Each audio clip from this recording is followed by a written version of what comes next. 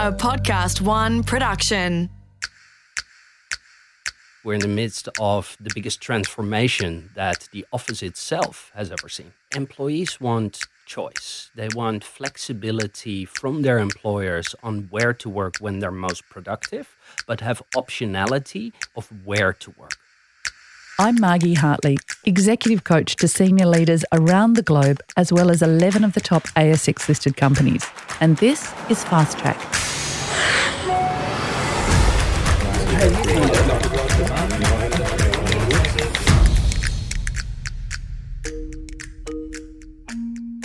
Everyone's talking about the future of work. They're asking questions like, what does the new normal actually look like? Will we go back to the office block lifestyle? Are we desperate to get back to the office and away from our family? The questions about what is ahead for the world of work gets posed to me and many others every week. It's true that the global pandemic has upended the traditional office and changed our understanding of how we work. There's been a psychological and emotional toll, and a confusion about the desire and ability for us to choose the environment we work in.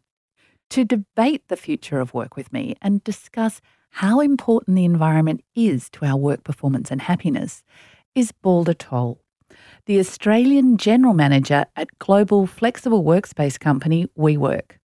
Prior to helming WeWork in Australia, Balder started Tankstream Labs, a co-working space for tech startups, and was Airbnb Australia's first employee. Balder is deeply passionate about the role the workplace plays in creativity, community, and learning. And he believes that as we continue to move through the pandemic and beyond, our offices won't be disappearing anytime soon. So I'm passionate about this environmental structuring, the way that we live and work, Balder. It's so great to have you here today. Thanks for coming to join me. Oh, thanks for having me. Before we debate the future of work, what set this passion alight for you? My passion came from doing urban geography at university and I got obsessed by environments for human beings, for work, socially, everything. Where did your passion come from? I think it comes back from I was fascinated by hospitality and the impact that hospitality had on human beings. When you look in like restaurants, hotels, the sheer happiness that people could experience in a venue like that was fascinating to me. And I took that fascination of hospitality into my professional life, where I started my pretty much first serious role at private banking for ABN AMRO in the Netherlands. And there we started to apply the principles of hospitality as part of the client treatment we offered to the banking industry. So not just taking your clients for lunch, something else I'm suspecting. Absolutely. I had the best job title in the world. I had to organize events that the high net worth individuals couldn't purchase with their own funds. So create experiences that weren't accessible to them regardless of their net worth. Okay, wow. So you became really passionate about these experiences in environments. Then what happened? Well, the financial crisis happened, but I was fascinated by taking this, but I wanted to understand organizational life a little bit more. So I moved to Australia because I'm Dutch by background, and I've called this beautiful country home for the last 11 years. But I did my master's in international business at the University of Sydney, and that was to really upskill the business side of it. And after my studies, I brought the two passions together for business and hospitality at Airbnb. You were the first employee at Airbnb. Correct. So this is definitely a hospitality environment holiday thing. What happened? Well, for me, it was the fascination that you can facilitate an experience between two strangers that has a meaningful impact in their life and their happiness. So joining Airbnb was a dream come true. But very quickly, it resulted into a bit of frustration because I personally wasn't there to facilitate that moment, and it was the platform. So I was missing out on the personal satisfaction to actually see this relationship come to life. So from there on, I decided to start a co-working space together with two friends, the founders of Airtasker. And between the three of us, we created one of the first Australian co-working spaces with all the principles of hospitality that come with it. Amazing. So, and now you're the general manager of WeWork. I would imagine that you would be one of the people who was most hit by the pandemic. Hasn't everybody gone home to work? Hasn't the community gone? Aren't you panicking? No, not panicking because we see light at the end of the tunnel. But I think at peak pandemic, it's been a challenging environment for any business. And similar to all of our members, we as an organization, have been challenged by the environment that COVID-19 threw at us. But I think it highlighted some key aspects that are fundamental to organizational life and the office. So for me, the office is not that, but we're in the midst of the biggest transformation that the office itself has ever seen. Okay, I want to come to what that might look like because I think you've got great data. I think you've got great ideas, and I'd like to sort of really explore that further. But at the moment, I'd like to know, how did you cope when nobody turned up to your offices anymore? Well, I think it's first making sure our employees and members feel safe and secure. So while we transitioned to work from home overnight, we really focused on some of the key business principles, as making sure there's enough cash in the organization, but as well to keep our employees happy and engaged, because it's an incredibly challenging environment to transition from such a communal workspace like WeWork, where we facilitate face-to-face interaction, and move that completely overnight to a digital environment. So for our employees, it was making sure that we set the right expectations, what they could expect from the weeks and then months to come, while for our members, making sure that they felt supported and they knew what their workspace was able to offer outside of the lockdown that we experienced. Have you worked harder than you've ever worked during the pandemic? I didn't think that was possible, but yes, I was busier than ever before. And I think because we're a service-based organization, making sure our members are satisfied, with the product and service we offer is incredibly important. So what's the fundamental purpose of WeWork? What do you do for people? Yeah, we acknowledge that we as human beings, we're social animals, and that organizational life is really thriving when there is an element of proximity between your peers, and in our case, other organizations as well.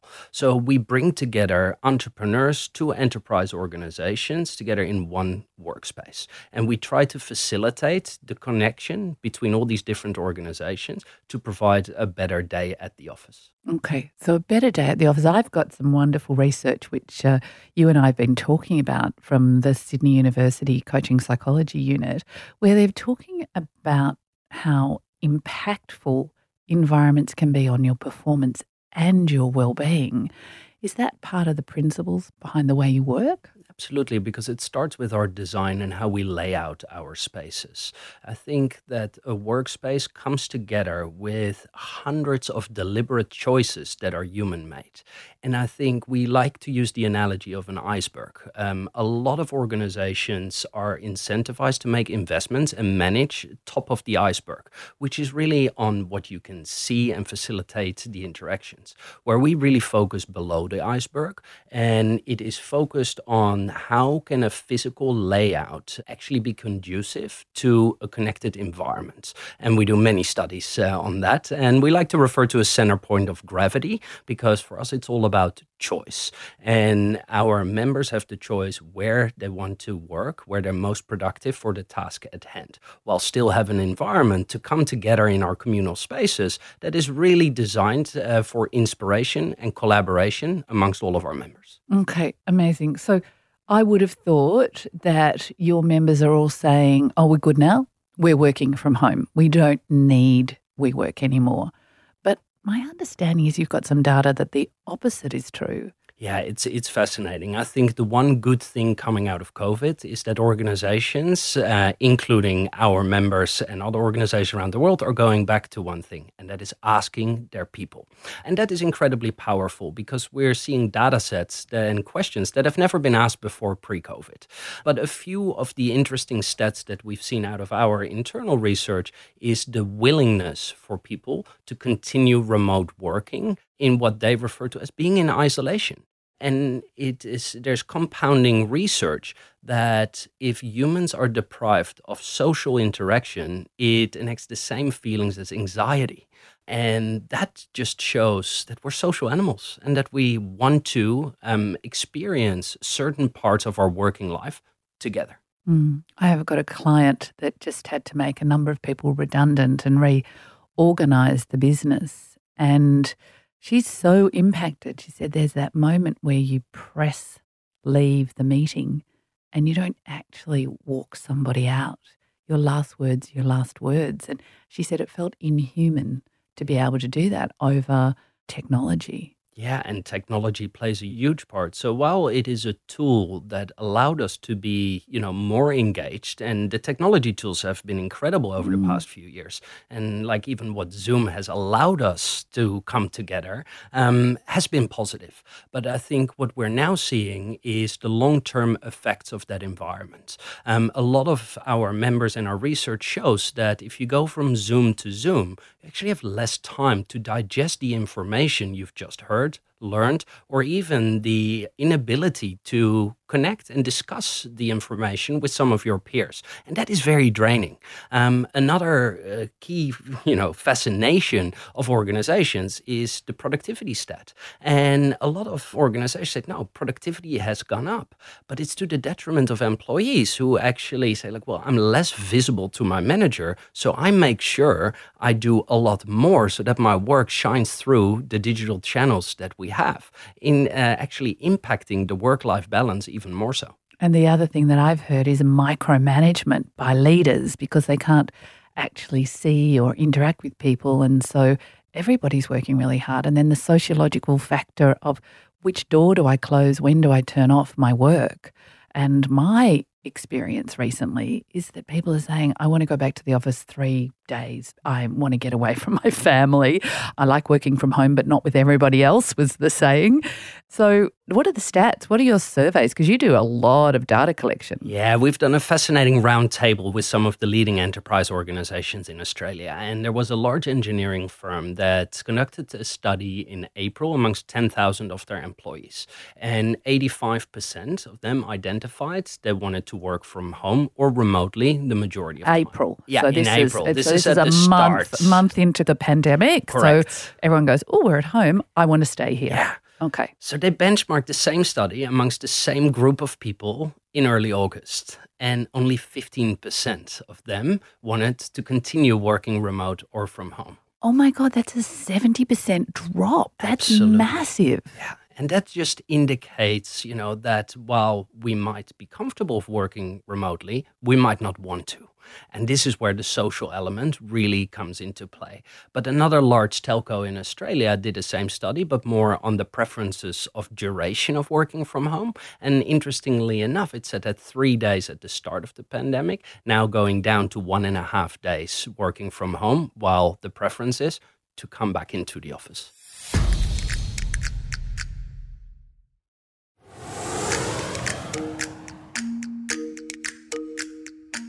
It sounds to me like we're on like our cars, we're going to hybrid.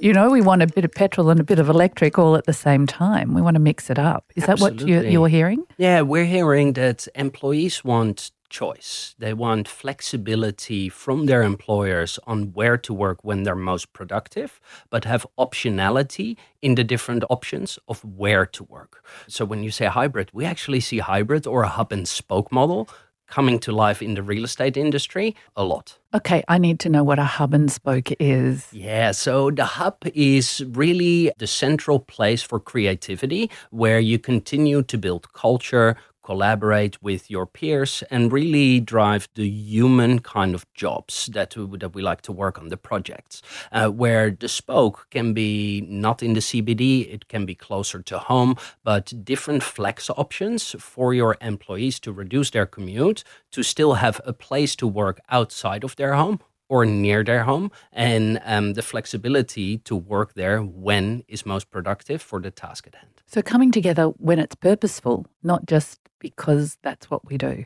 Absolutely. And that's how we see the future of the office. It's redefining the role and the purpose that the office plays. So while we already identified, and you see some of the major leading companies around the world, they continue and they send a somewhat conflicting message out in the world at the moment. Because if you think about Google as a large tech player, they've said to all of their employees, you can continue working remote for the foreseeable future. Yet at the same time, signing up for large chunks of real estate all around the world. And it is their commitment to the physical space.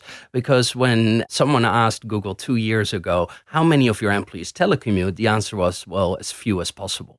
And it just shows their findings that they're fascinated with all of the creatives when they come together in the office on the innovation of the organization. And that can't be done remotely or over Zoom. Okay, so Atlassian here in Australia have just invested an enormous amount in a new building. That's the paradox, isn't it? The tech company that says, yes, you can work from home and did so successfully, but is still purchasing real estate. Absolutely. And it's the commitment to the city and the commitment to their employees. And I think in the same message for Atlassian, it is creating stability to tell your employees that they can work remote if they want to, yet offering a place of collaboration to come home and continue building that culture.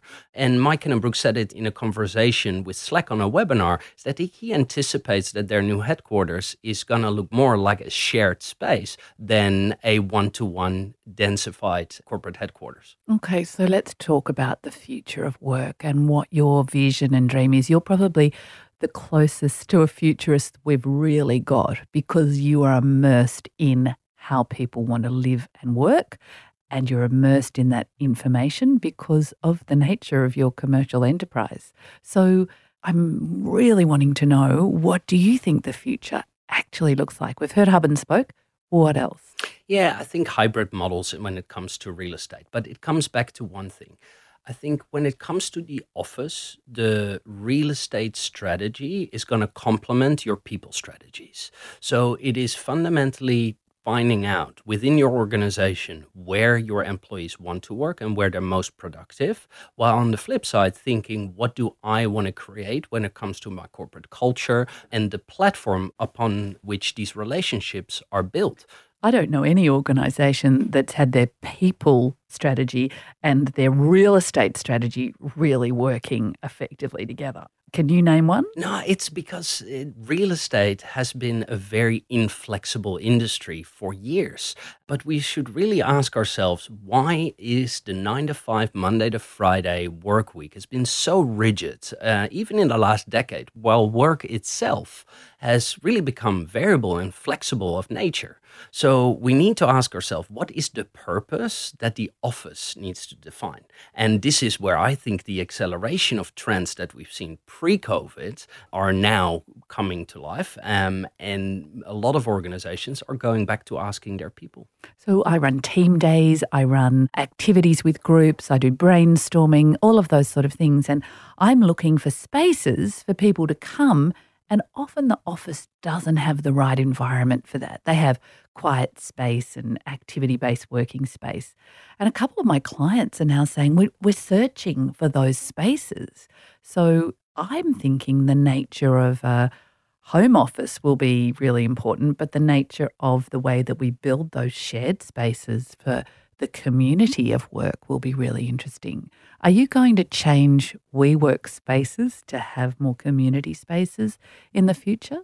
Yeah, well, I'll answer it in two ways. I think over the last decades, because WeWork is now an organization that's 10 years old, flexibility has been in our DNA. But we're always trying to anticipate what our members want out of their office. So it's on twofold. We have a lot of technology in our smart buildings that allow us to get insights on where people sit first. We have heat mapping where our members, they come in and which spot do they pick first? Why do they go and sit there? And we work with workplace anthropologists to really understand the deep human intuition on why we select that spot and trying to implement that into our design standards. So with that, what we see is that WeWork in general has been focused on densified one-to-one employee to desk ratios. silos, where now we're offering our members the optionality to transform a highly densified desk option into more collaboration spaces. And because we work in modular building blocks, it allows us for very low costs to transform the physical space of an office and see how that positively impacts the culture of that organization in one of our spaces. Yeah, and even to elevate that, this study that I spoke about from the University of Sydney actually says that leaders who've got the right attitude, the positive leadership, actually the environment enhances their ability to lead their people, and the ripple effect is massive on a culture. So those are so deeply intertwined. Anything else about the future of work? You've talked about what we want and you've talked about your flexibility. Is there anything else we need to be thinking about in terms of the work environment and the way that we interact with it? Well, I think how we transition into the office is going to become very deliberate. We know that we can be productive almost anywhere, and that's the upside of technology, and the technology is the tool. So if I need to do deep focus or I have a project to work on, I probably prefer to do that at home. Yet I'm an extrovert, I want the social interaction, and I really thrive on the energy of others. A lot of people will refer to water cooler organizations. For us, it's those serendipitous yet purposeful interactions between our peers that we create. And for us, that is not for our employees, but for our members. So we have a dedicated community team that facilitates these interactions.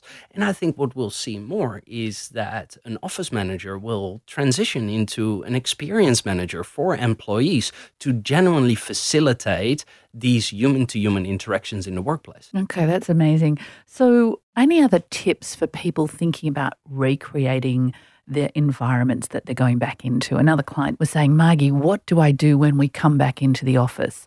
How are we all going to sit? How does that work? I mean, these are big questions for small, medium and larger organizations. I think we're still living this pandemic. So in the short term, it's really creating a safe environment, both for the organization as well for the psychological safety when transitioning back into the office. So creating clear guidelines on how to interact, having a COVID safe plan is the first step right now. And I genuinely believe that the A-B team structure allows you to de-densify your spaces and create a safe environment for your employees to transition back. While real estate needs to become more flexible in order to anticipate the variable change that we're seeing in how employees will like to work in the future. And I think that's going to be ongoing, and therefore a fixed strategy today will likely not last you more 6 than 12 months. So having an inundated need for flexibility, both in your lease structure, membership agreements where it can go month to month, but as well keeping some form of flexibility within the physical premises to continue that change and inspire, the creativity amongst your employees is going to be fascinating. Balder, I have learnt so much, and I could talk about this subject really, I think, forever. I think we underestimate the importance of environments for our well-being and for our performance. And I think it's probably come into everybody's awareness during the pandemic because we're all of a sudden having to think about these choices.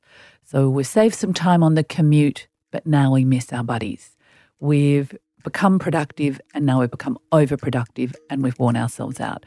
So many things to keep an eye on as we move through in this hybrid model.